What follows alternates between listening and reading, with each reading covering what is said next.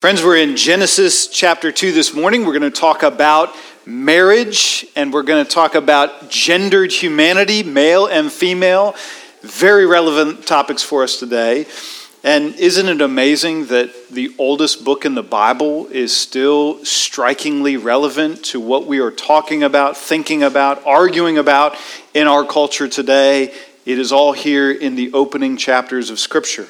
So I'm going to read for us from Genesis chapter 2, beginning in verse 18.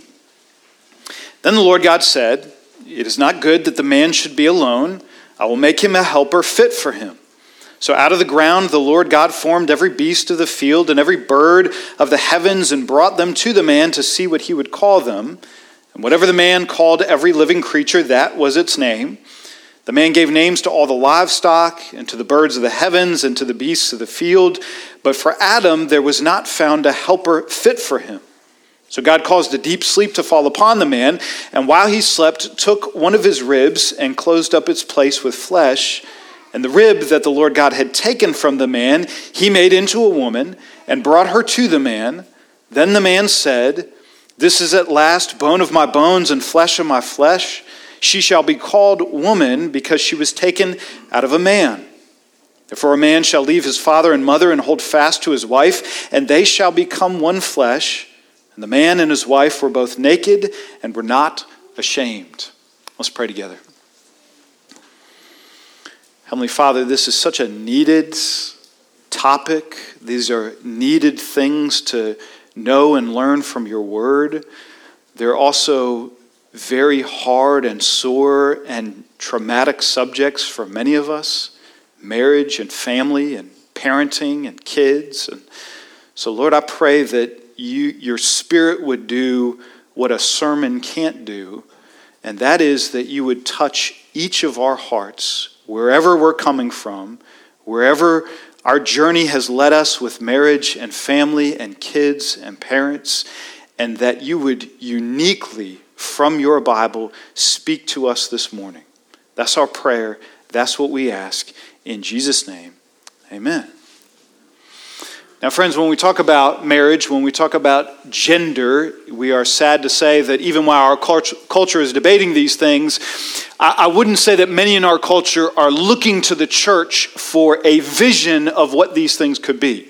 I think that a long time ago, we lost the microphone, and nobody's really nobody's waiting to hear. No reporters were asking me about my sermon this week.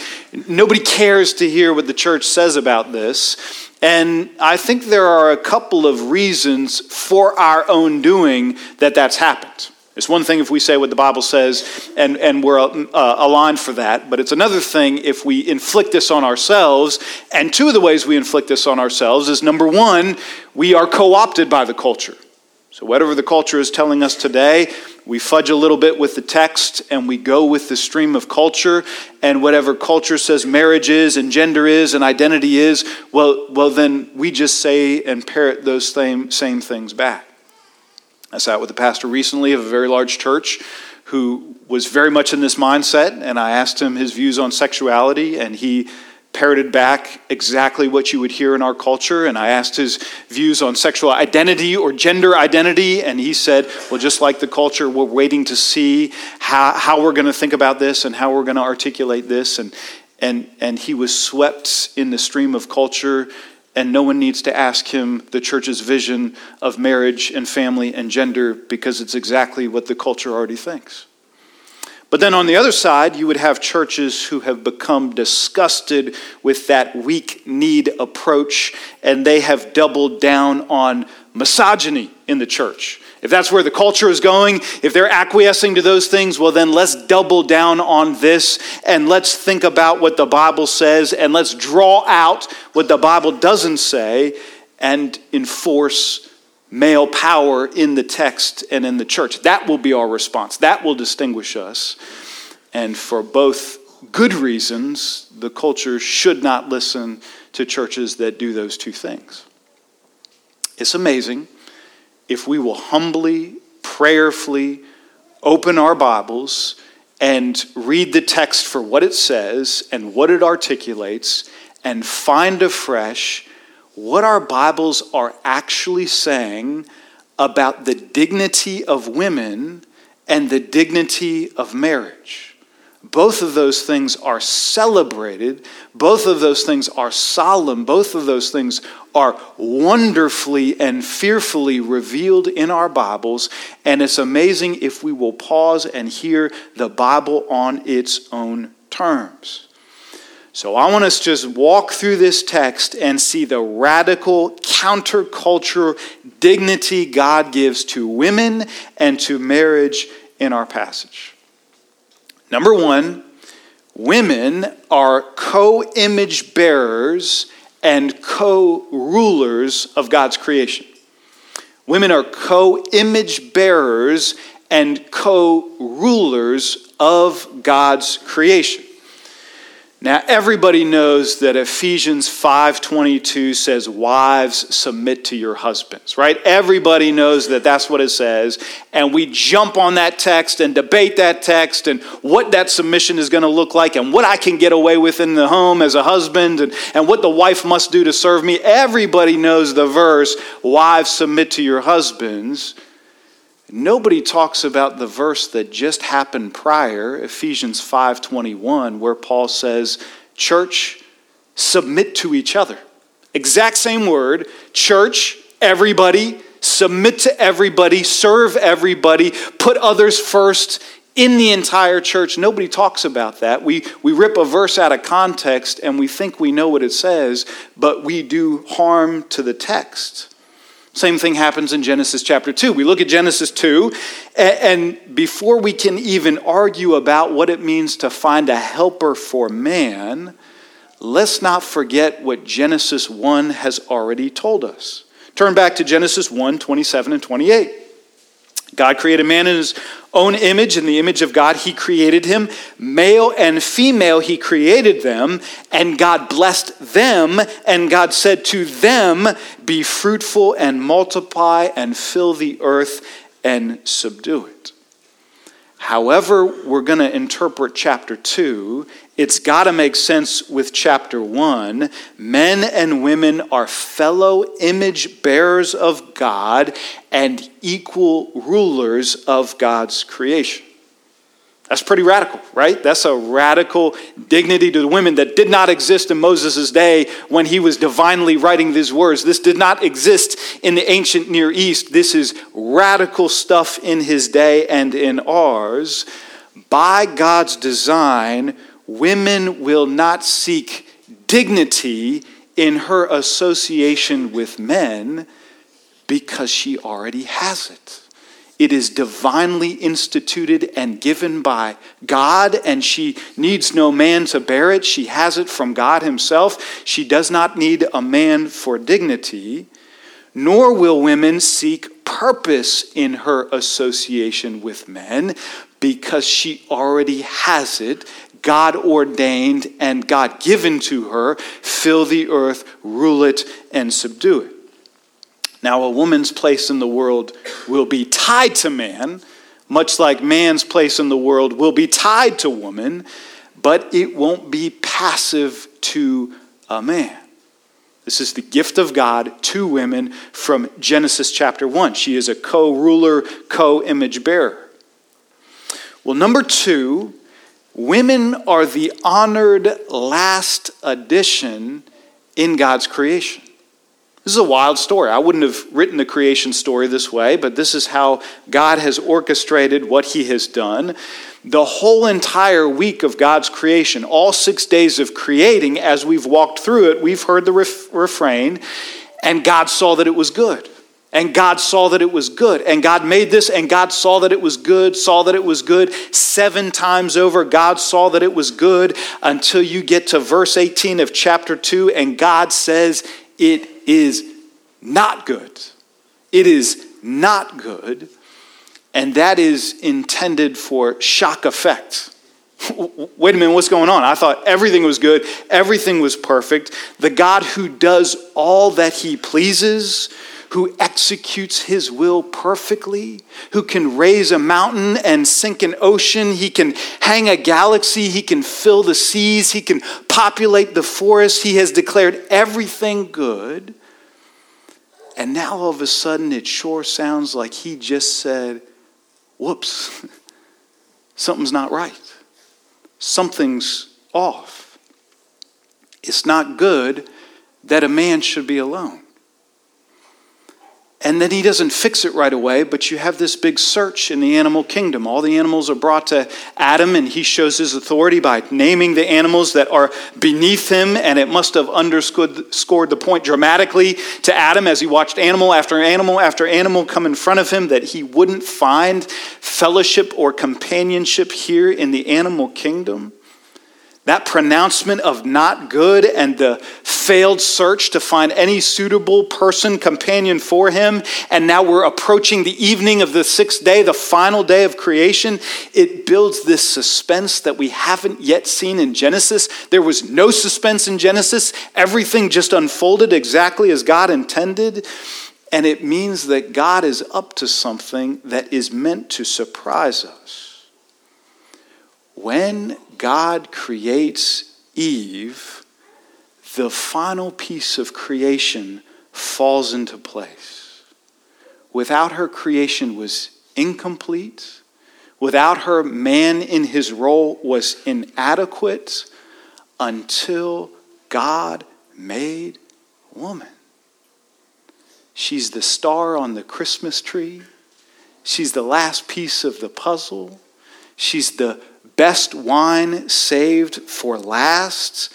Once she arrives, all the tension goes out of the text. There's this big sigh of relief, and God has done all things well in his timing. Women are honored as the last, final point of his creation. Well, number 3, women are God's helper fit for men. Women are God's helper fit for men. Now, verses 18 and 20 that repeat this don't immediately have a nice ring to them, especially if we've already come to our Bibles assuming that this is a patriarchal, misogynistic text written by men for men to enforce things of men. If we're thinking that, then we're going to be ready to misinterpret this, because God says he's looking for a helper fit for man. I mean, after all, someone's got to make a man's breakfast and iron his shirts if he's going to get out there and fill the world and subdue it, right? I mean, this floor is not going to vacuum itself. We're going to need a helper fit for men. Is that what the text is saying? Is that what we're after here? Is that what God is doing? He needs an aide. He needs a water boy. He needs a helper. And let's bring that alongside so that he can be the best thing that God has designed him to be. Well, let's break down that phrase, a helper fit for him. Because if the Bible is saying that, then that's what we all have to do. And if the Bible is saying something different, then that's what we do. We don't decide, the Bible decides. What does it mean by a helper fit for him? Now, when I hear the word helper, I think of a subservient servant role. I think of someone who's going to come alongside me and give me some aid and get some things done for me. Would you be surprised to hear that that word helper is used throughout the Old Testament, almost only exclusively used to describe God? God as our helper. It is not fit for man to be alone. He needs God. He needs a divine helper. It's almost always used to describe God. So if you were going to just base your theology off of men and women on this text alone, and you knew that the helper was describing the woman and also describing God, you could actually make the inverse case, that is the helper who's the stronger and the one who needs help that's the weaker, and women have a higher role in the marriage than the man. So a helper fit for him, that phrase fit for him literally translated is like the opposite of him. Someone to match him, someone to complement him, someone to correspond to him. the text is saying that when God creates a woman, she is not a man. They are not the same gender. They are not interchangeable. The one can't become the other, nor can the one fill the other's role. She is distinct. She is one to match him. And yet she will become an indispensable partner to the man in the home and the church and the world. That's what the text is saying when it says a helper who is fit for, who is compatible with, who will correspond to a man. The last thing about women's dignity in the text is that the woman is made from man. Now, this is a small point in the text, but I think it's a profound one. Even when Eve is created, it screams her dignity and her place in God's world. Verses 21 and 22 says that she is made from man. She's from Adam's rib. That's how God makes Eve. He takes a rib from Adam. And just to be clear to everyone, men and women, I think, all have the same amount of ribs. There's nothing in the text that says that one has more than the other. Don't go looking for that. So God does this with Adam, but it doesn't ever say that this happens in perpetuity. And so either God replaced his rib or Adam lived without that rib. That's all that happened there, okay? Don't go telling people that men or women have more or less ribs. But taking Eve from Adam and not from all the animals he just saw is an object lesson for Adam, right? She will be like him. They will be below the angels, but they will be above the animals. She has equal status with him in the world. She's not livestock. She didn't come from the animals that you saw. She is, as Adam says, bone of my bones and flesh of my flesh. Now, the great commentator Matthew Henry, he gets a little flack for saying this. People say this is a little too flowery, what he says about this passage. I actually think it's beautiful and profound, and there's some merit to it. Take it as you will. But Henry says, Eve is made not out of his head to top him, nor out of his feet to be trampled by him, but out of his side to be equal with him, under his arm to be protected, and near his heart to be beloved. I think there's something there. It's not from his head. It's not from his feet. It's right from his side, near to his heart. I think God is showing us something even in the care of how he creates Eve. In all of these four ways, the text is screaming to us what the culture at his time would have not been saying, that there is a beautiful dignity for women which God endows upon them, bestows upon them, that they might be co-image bearers, co-rulers in God's creation. Now watch what happens the moment you have a man and a woman in creation. God wastes no time. Marriage is the sacred, solemn union of a world in two genders.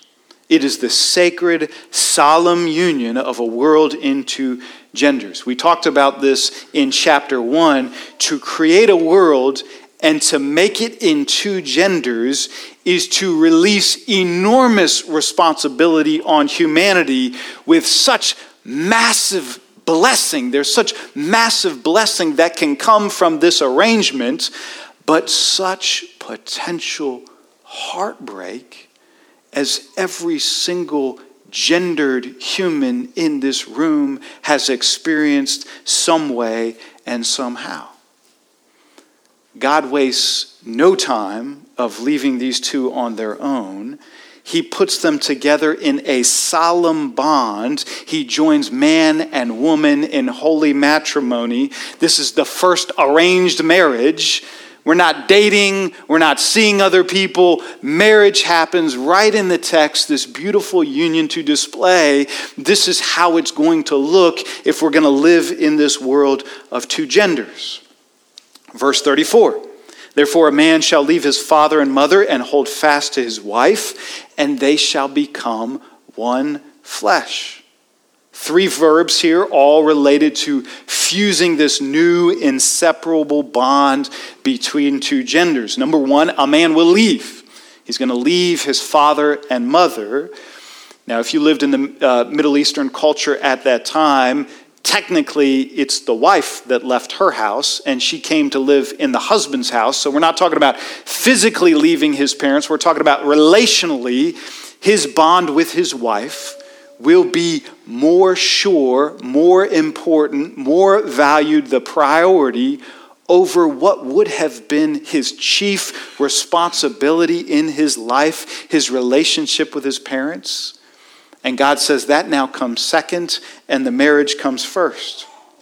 2, he's going to hold fast to his wife. Literally, he's going to stick to his wife. And 3, they shall become one flesh. The 2 are as good as one. They're joined sexually, spiritually, emotionally, sharing a home and offspring together. As the late Timothy Keller would say about this sexual union, this is God's ordained way for 2 people to give up their independence and say mutually to each other, I belong completely and permanently to you. If we paused before any sexual act or any sexual thought and understood, biblically speaking, what Keller is saying, that this is the pronouncement I'm about to make in my desire or act, that I belong completely and permanently to you, that would shape a culture. That's what God is saying in this union. And just like Sabbath, marriage happens at the very beginning. Before the law, before the 10 Commandments, before we get into any of the Torah, the marriage is woven into creation. It's not a Jewish thing. It's not a Christian thing. It's a human thing. It is a building block for human society.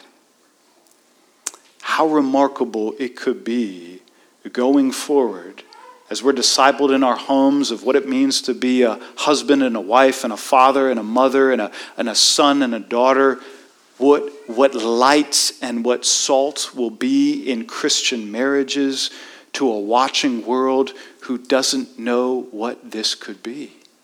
That could be a beautiful testimony to the world. In all these ways, our passage is giving, radically so, dignity to women, dignity to marriage, God putting them in front of us and saying, I value these, I've created these, they are beautifully and wonderfully made.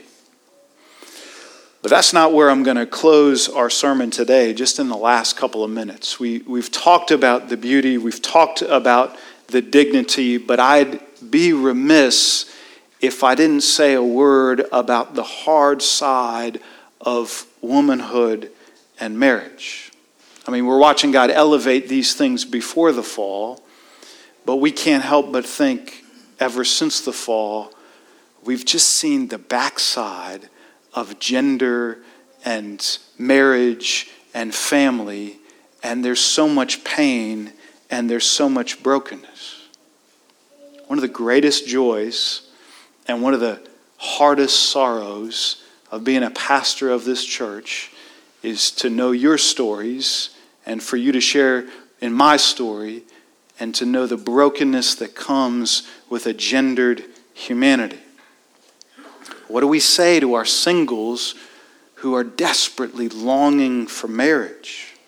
What do we say to our widows and widowers who had and lost a marriage? What do we say to our divorced members who were once married? What do we say to a host of us for whom any talk of marriage and family brings up the pain of broken homes, single parents, infertility, abortion that is part of our past?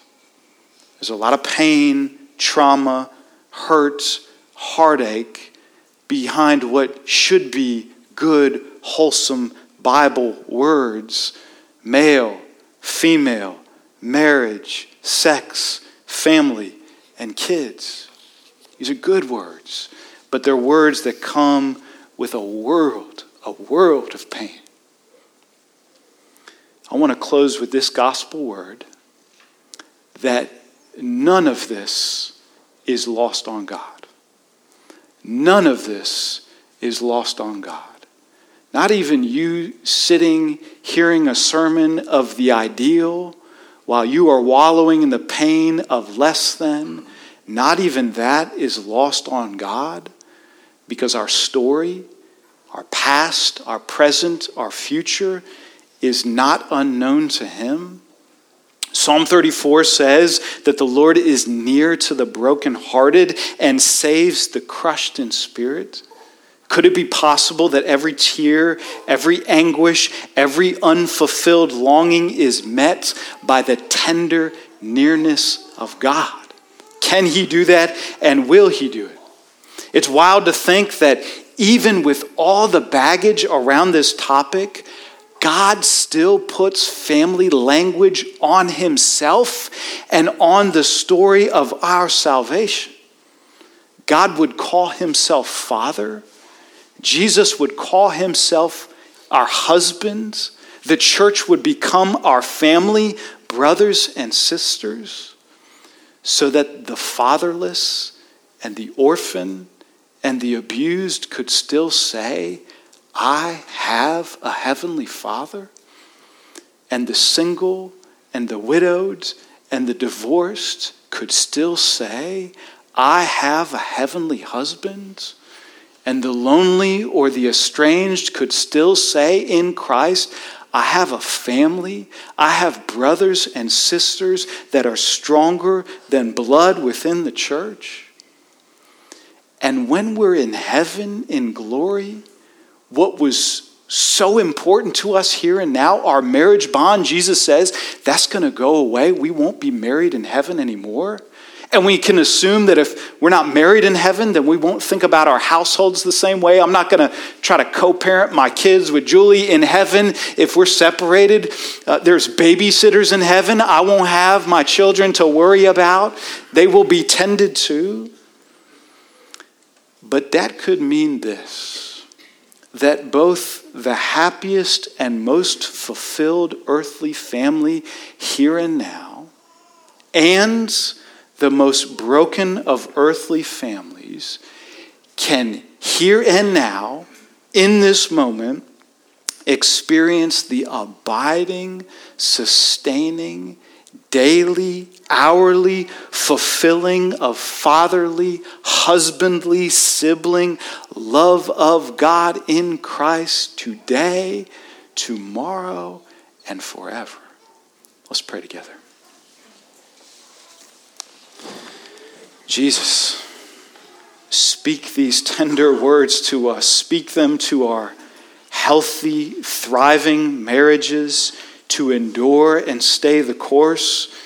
Speak them to our failing marriages, that you are present here and near to us. Speak them to our households. Speak them to our parenting. Speak them to our infertility. Speak them to our homes and our church and our city. Speak gospel words that you are near to us, Father, husband, and friend to us, that you will bind us up.